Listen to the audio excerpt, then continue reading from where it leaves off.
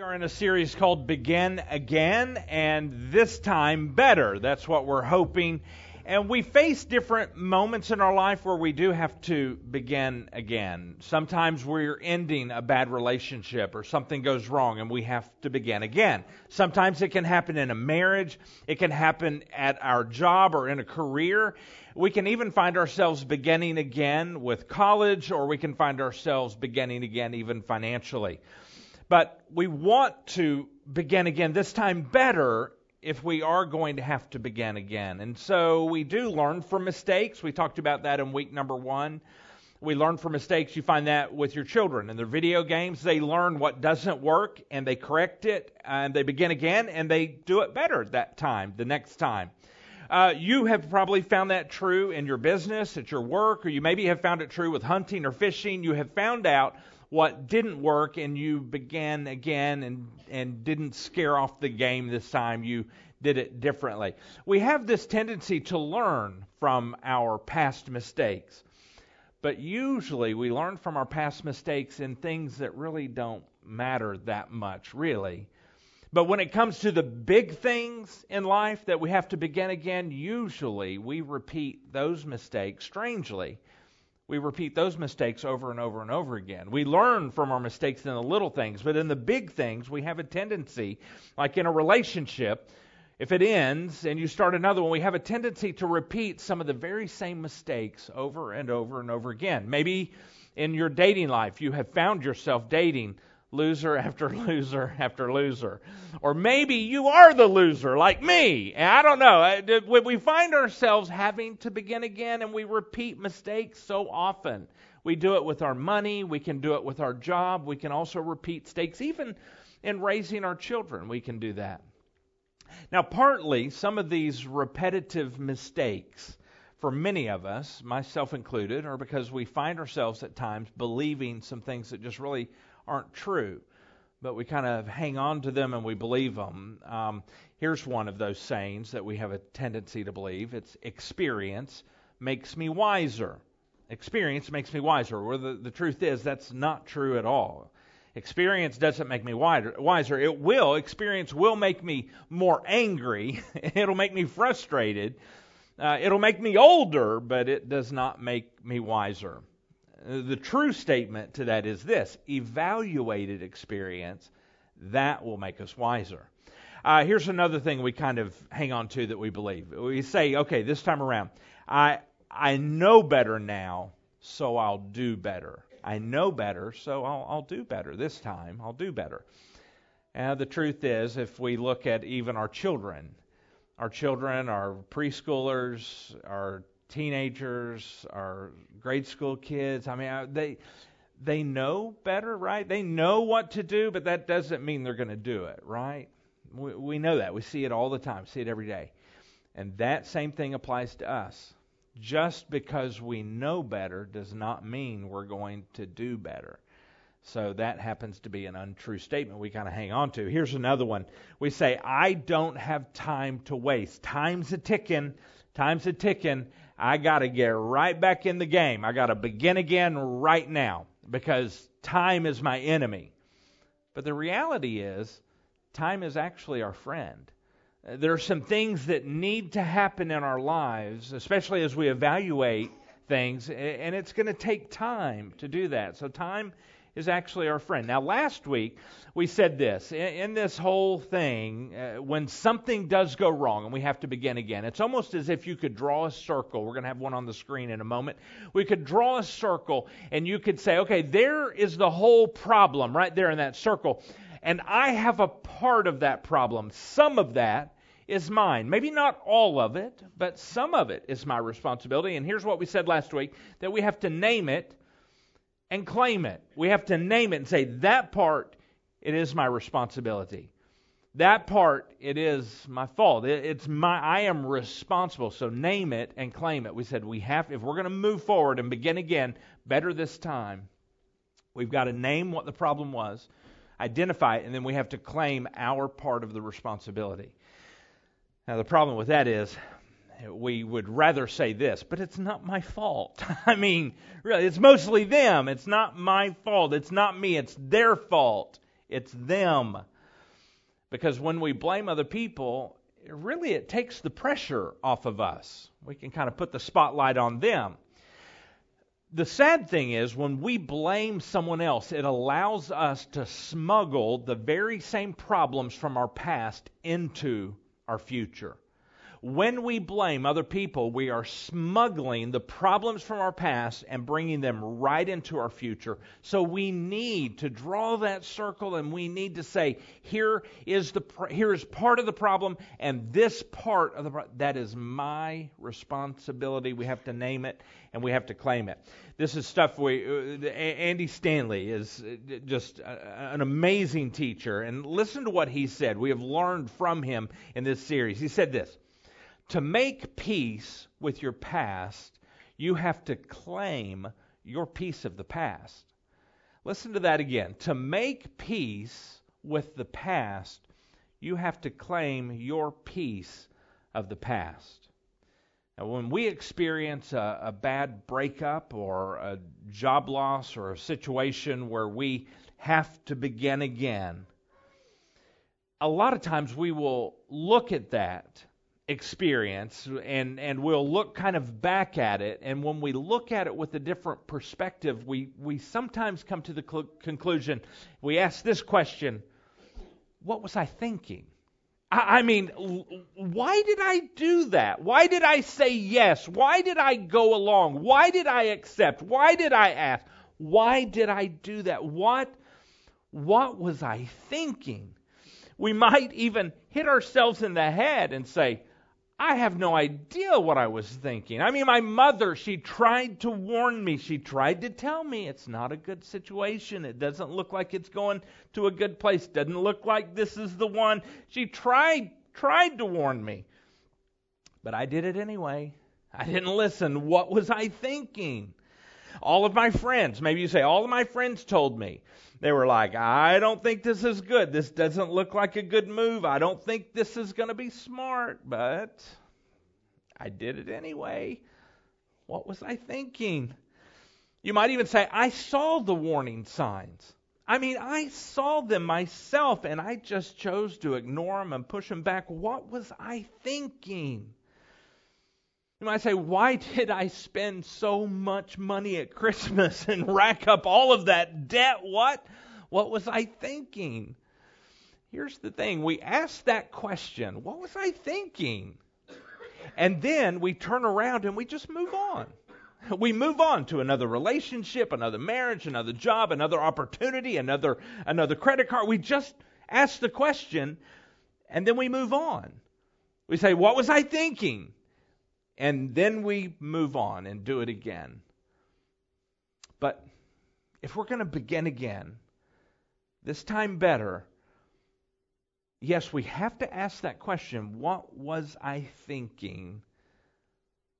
But we have to answer that question. We have to pause, we have to stop, and we have to answer that question. Because if we don't, I have this strange feeling that we're probably going to repeat the same mistake over and over and over again. We need to answer the question, what was I thinking? I mean, where was my mind in this? Where were my thoughts? What was going on?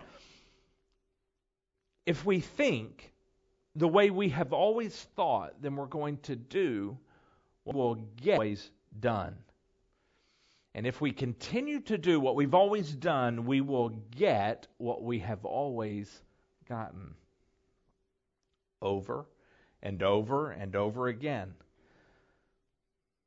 Probably the most famous Christ follower ever to have lived, the Apostle Paul, he reached a moment in his life where he had to begin again. And in fact, his history was quite embarrassing. I'm sure he would rather have left it all behind. But he couldn't. It was his history.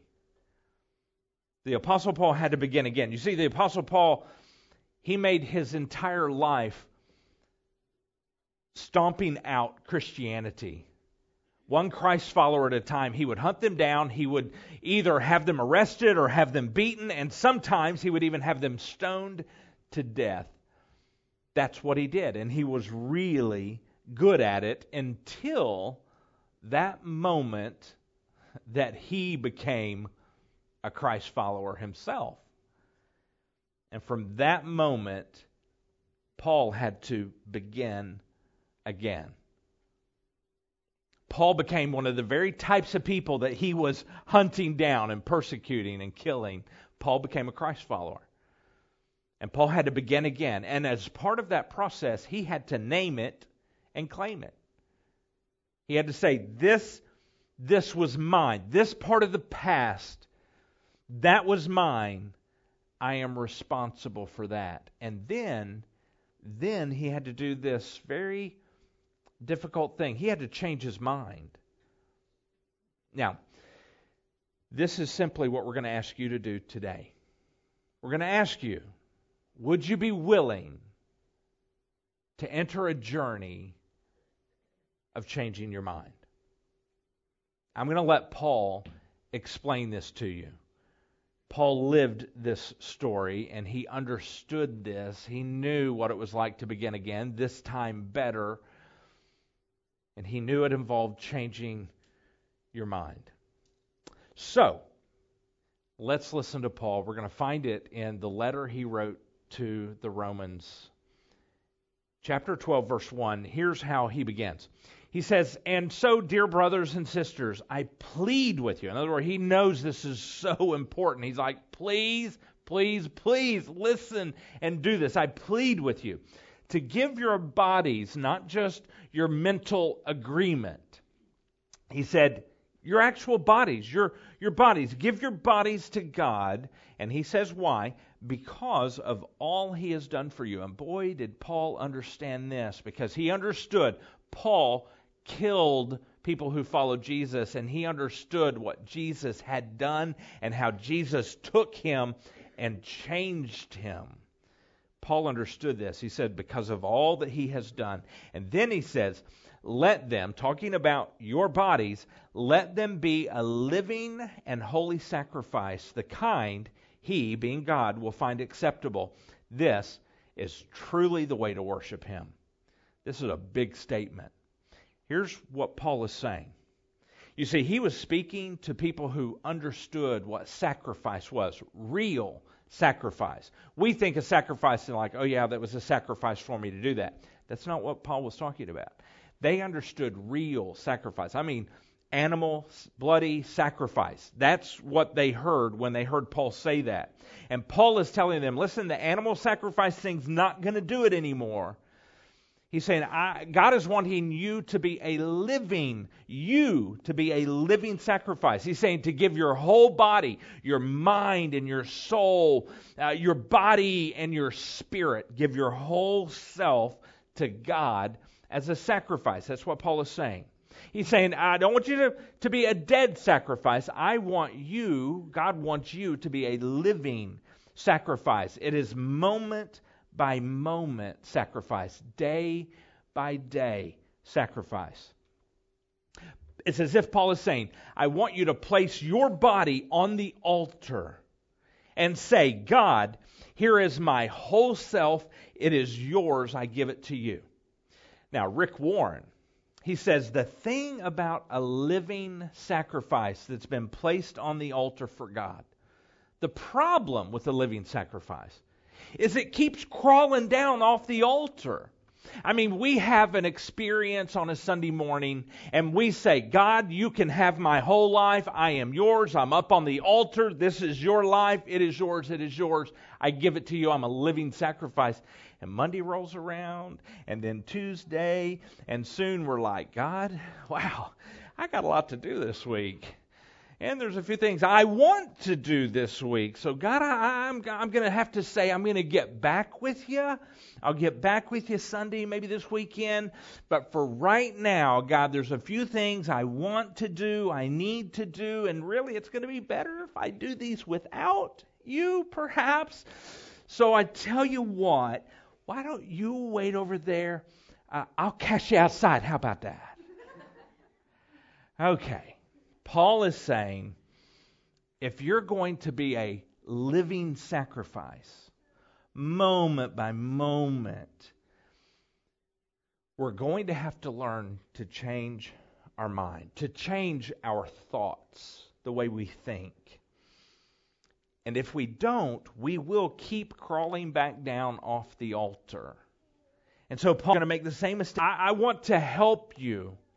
Because if you keep crawling down off the altar, you're going to make the same mistakes over and over and over and over again. Because if we keep thinking the way we have always thought, we're going to keep doing what we have always done. And so Paul now tells us how to begin this process of becoming a living sacrifice. Verse 2, he says, don't copy the behavior and customs of the world. Don't copy them. He says, don't blend in. Don't become like everybody else around you. How much effort does it take to become like everything around you? He uses the word conform. How much effort does it take to conform? Look at this picture coming up. Now, you just have to be there, right? You just have to be there. I never will understand cats. Why do they like to squish themselves in bowls? I do know why. Because cats are weird. A dog would never do that. But that's another point on another day. But Paul is saying, don't conform. To conform to the things around you, all you have to do is show up and do nothing. If you show up and do nothing, Paul is saying you will conform to that which is around you. And here he's saying specifically the culture around you. He says, don't conform. Don't just sit there. But then he goes on. He says, don't conform to the world, this culture around you, but let God transform you. He's saying God can make a change. And the next picture gives us this idea that it's not just showing up, but it's actually being involved. There's something we need to participate in. It's more than just showing up. If we just show up, we're conforming. But if we are participating, there can be a transformation that takes place. He says, but let God transform you into a new person. And here's the secret. He says, by changing the way you think. By changing your mind. And he goes on. He says, then, if you allow God to change the way you think, if you allow God to change your mind, then you will learn to know what God's will for you is. You'll learn that. If you allow God to change your thinking, you will then learn what it is. And don't we want to know, hey, God, what do you want me to do? Where do you want me to go? What do you want in this situation? He says, you'll know if you let God change your thinking. Should I date? Should I marry? You'll know if you let God change your thinking. Then you'll know God's will for you, which is, and he describes God's will for you, which is good. He said, and pleasing. But God's will, I am imperfect. But God's will, God's plan for me, he says, is perfect. Interesting. So if I want to begin again, but better this time, I need to name it and claim it. Say, that's my part. It's mine. I am responsible for that. Not everything. I'm not responsible for all of it, but I'm responsible for that. And then I need to allow God to change my mind, to change the way I think. Because if I think the way I have always thought, then I will do what I have always done. That is one reason why we encourage you and ask you really to show up week after week after week after week. Because it is one of the ways that God begins to change our thinking as we open up His Word and hear things from a perspective that maybe we haven't understood before. God is in the process of changing our thinking. That's another reason why we put the series that we teach, why we put it on SoundCloud, so that you can actually go back to it and you could hear that again as God begins to change the way we think. He begins to change our mind. That's also a reason why we ask you and encourage you, and really, as Paul would say, plead with you to get in a small group and stay in a small group, because that is also one of the ways that God changes our mind. And it's also why we encourage you to read God's Word and to pray, which is simply having a conversation with God. And so often it's about what we've read in His Word. But that's why we encourage you to do that, because that's another way how God changes your mind and changes my mind. And here's some information. We have an entire series. Today we're talking about this for just a few minutes. But we have an entire series that talks about how God can and will change your thinking, change your mind, and how you can participate in that. In fact, at the end of today, we're going to encourage you to go to that series and listen to that series. Because if we think the way we have always thought, then we will do things the way we have always done them. As we wrap this up this morning, I want to give you some examples of some deadly thinking. It's not going to be on the screen just yet, so hang tight back there with me, guys. Let me kind of go ahead and go backwards on that. I want to hang tight here. I don't want you focusing with me on this. Here, I want you to understand some of these things will not be an issue for you at all. In fact, for some of you, none of these things will be an issue.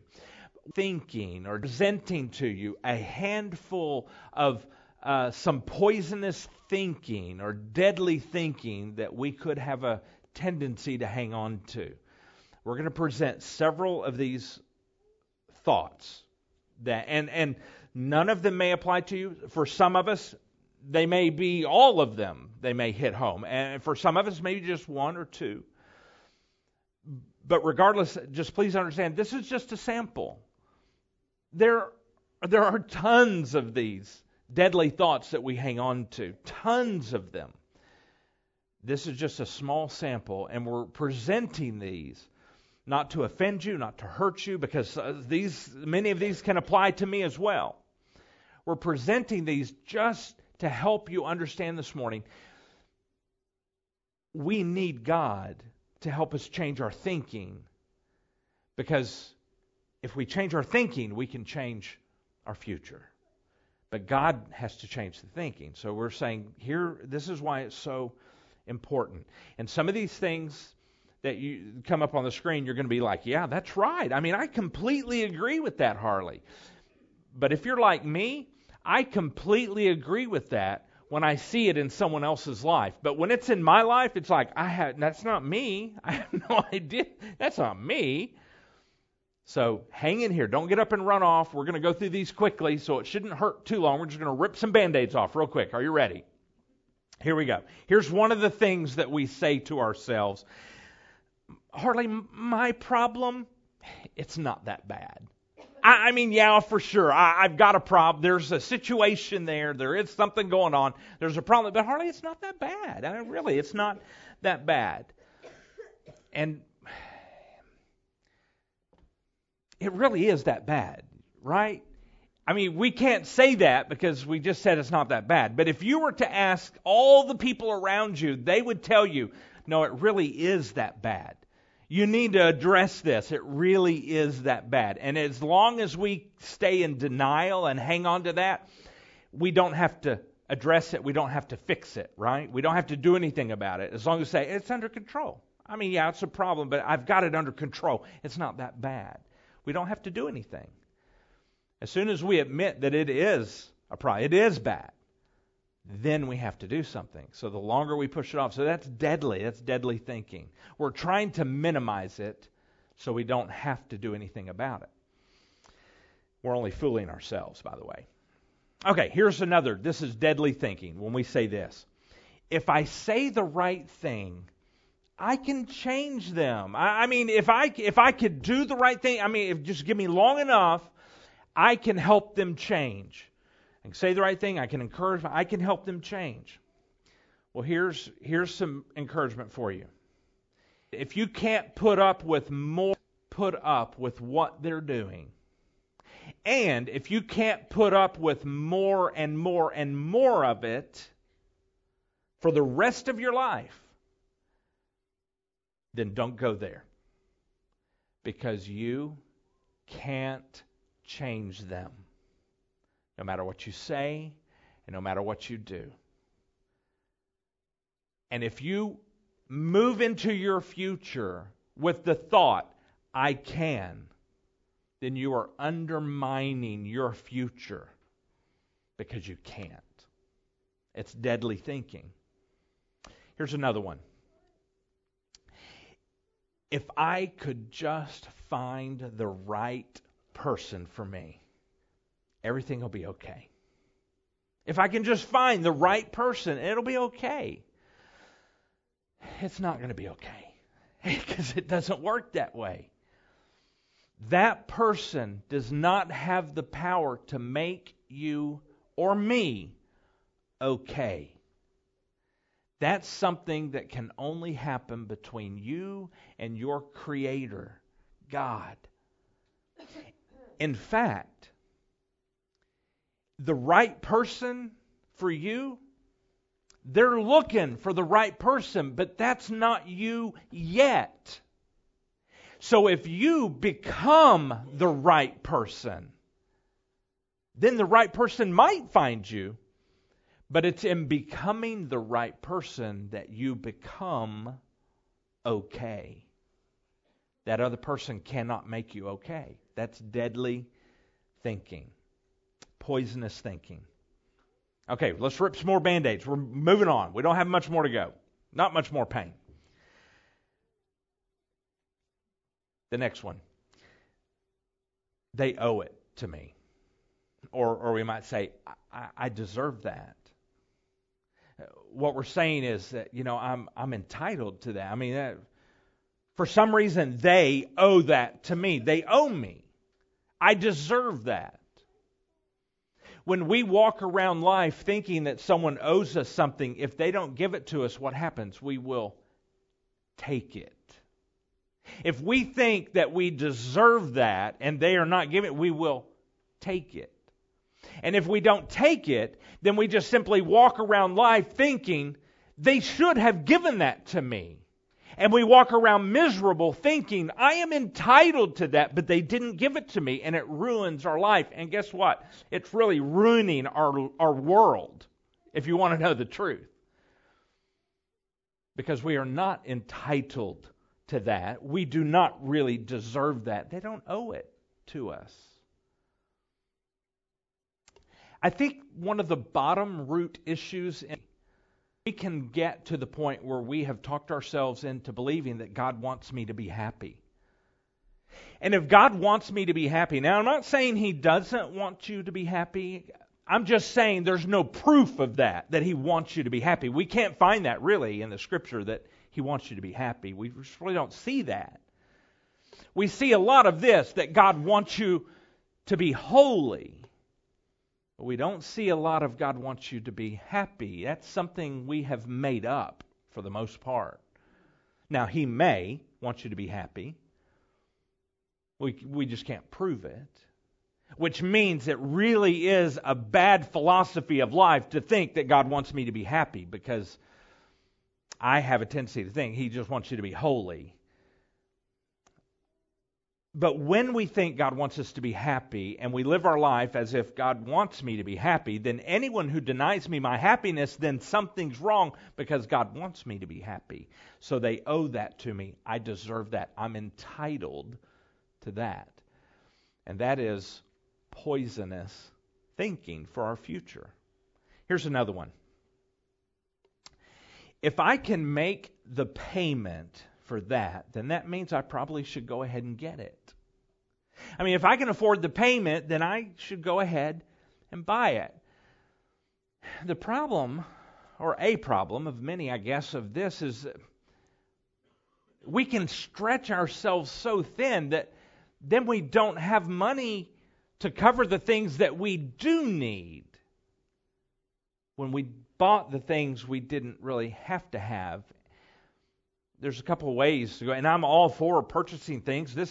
We live in a capitalist society, and it's good. It keeps our economy moving and good. So it's not that I'm against buying things, but the thing is, if we go and buy things, there's a couple of ways to do it. We can make payments for it and have it right now, or we can just live for a while with wanting it, and we could save up and go buy it. It can be very poisonous to our future if everything we do, we put on the payments. Because then when something happens and goes wrong, just because we can afford the payment does not mean we can afford to fix the car when it breaks. And then how do we get to work, right? And then if we can't get to work, how do we make the payment, right? It's poison. It can be dangerous. Here's another one. Guilty of this one myself. We're all guilty. Maybe most of us are guilty of this one, myself included. I've said this too. This phrase, here it is. Everything happens for a reason. There's a lot of truth to that. There's truth there. Everything happens for a reason. The problem is, so many times, not always, but so many times the reason is we were just really stupid. And that's why it happened. We did something really dumb. Everything does happen for a reason, and sometimes it's because we made a really bad decision. And that's why it happens. But here's what happens when we use that phrase. Yeah, it happened. Whatever it is, fill in the blank. Everything happens for a reason. And you know what that phrase allows us to do? It allows us to just move on. Move on into, everything happens for a reason, and we move on into the future, and guess what happens? We do it again. What that phrase does, it pushes us away from the very thing that could help us. We have to ask the question, what was I thinking? Yeah, it happens for a reason. Now let's find out exactly what is the reason that happened.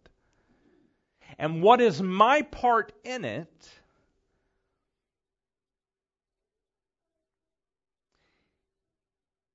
I have to name it and claim it. And then I have to say, God, now I need you to help change my thinking, because in that moment I thought it was a good idea to say yes. I thought it was a good idea to ask. I thought it was a good idea to hook up. I thought it was a good idea. My thinking said it was good. We have to stop, because if we just simply say, everything happens for a reason, and then we move on, we never stop and ask the question, well, what was the reason?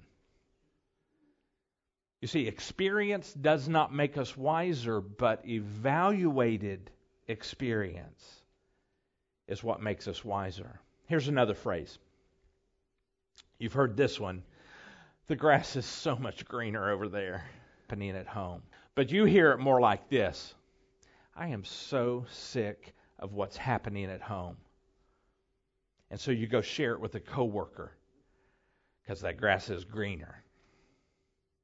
And you share it with her, or you share it with him, and y'all begin talking about things you have no business talking about with each other. And you discover the grass is greener over here. That's what you feel. The grass is greener. You believe the grass is greener over here. But here's the truth. The grass is greener where you take care of it. If we continue to leave this to go there, we will forever be poisoning our future. Here's another one. More of that, whatever that is. More of that will make me happy. More of that. Or sometimes we say it like this. If I only had that, if I could get that, I would be happy. You see, God has given us appetites. But the thing about appetites, it's difficult to keep them in check, because appetites are never satisfied. I mean, we could go for lunch and we could eat a table full of food till we are sick. Let's face it, because that's what we do. But guess what's going to happen tonight about 5 or 6 o'clock? We're going to eat again because we're going to be hungry. Appetites are never fully satisfied. And if we are placing our happiness in that, whatever that is, if we say, if I have more of that, if I just had more of that, it would be easier, my life would be more simple if I just had more. Or if we're saying, if I just had that's going to do it, I'm going to be happy then. The reality is this, no, we're not. It's an appetite. And if we place our happiness in an appetite, something we want, we will never, ever, ever be happy. Because it's never fully satisfied. It is poisonous. It's deadly thinking. And I say all of that just simply to say this. If we continue to think the way we have always thought, then we will do what we've always done. We're just going to repeat the past over and over again in the areas that matter the most. We're going to repeat those mistakes over and over and over and over again. And Paul, he had to begin again. So he understands, and he did it better. He understands, and he can guide us through this process. So I'm asking you this. Here's our one thing we're asking for today. Lives in our future. Will you join me in allowing God to transform our lives and our future by changing our minds, by changing the way we think? And in order to encourage you in that process, here's the one thing we're asking you to do. Will you simply go back to SoundCloud, look up my name, Harley Petty. That's where we keep all of the series. And look up the series semicolon. The series semicolon, because it is that series where through the whole series we taught how to allow God to transform our thinking. Will you just simply go listen to that this week to give you a jump start in how to let this happen? So, remember this. Don't be this. Don't be the cat in a bowl. Be this. Be that little bitty cat right there, lifting up a car. Be transformed. Let's pray. God, we need your help. In order for us to change, to have our lives transformed, we need your help by you changing our minds, changing the way we think. God, may we not simply copy, may we not simply stand by and be conformed to the behaviors and the customs of this world, to be pressed into their mold. But God, may you transform our lives, may you change our lives by changing the way we think. And it is in the name of Jesus, who died on the cross, and if we submit our lives to you, we can be eternally connected to you, God. It is in that name of Jesus, who made it possible for your Spirit to move into our lives and to make those changes from the inside out. It is in His name we pray. Amen.